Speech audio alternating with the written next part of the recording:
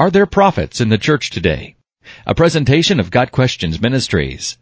The gift of prophet seems to have been a temporary gift given by the Christ for the laying of the foundation of the church.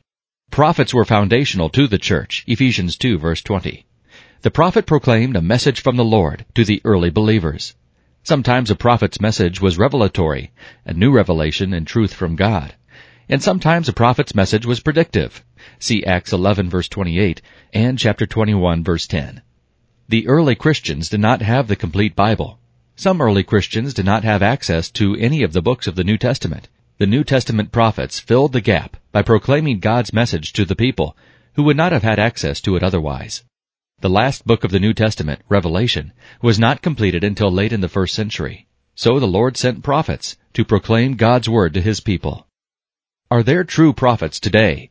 If the purpose of a prophet was to reveal truth from God, why would we need prophets if we have the completed revelation from God in the Bible?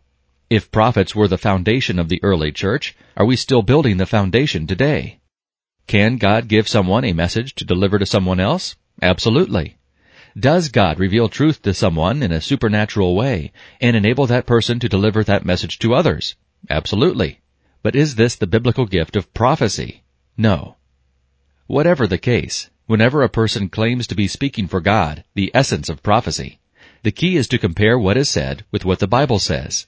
If God were to speak through a person today, it would be in 100% complete agreement with what God has already said in the Bible. God does not contradict Himself.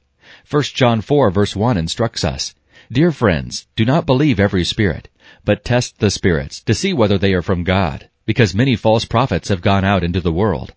1 Thessalonians 5 verses 20 and 21 declares, "Do not treat prophecies with contempt. Test everything. Hold on to the good." So whether it is a word from the Lord or a supposed prophecy, our response should be the same. Compare what is said to what the Word of God says. If it contradicts the Bible, throw it out. If it agrees with the Bible, pray for wisdom and discernment as to how to apply the message. 2 Timothy 3 verses 16 and 17, James 1 verse 5. This has been a presentation of Got Questions Ministries, www.gotquestions.org.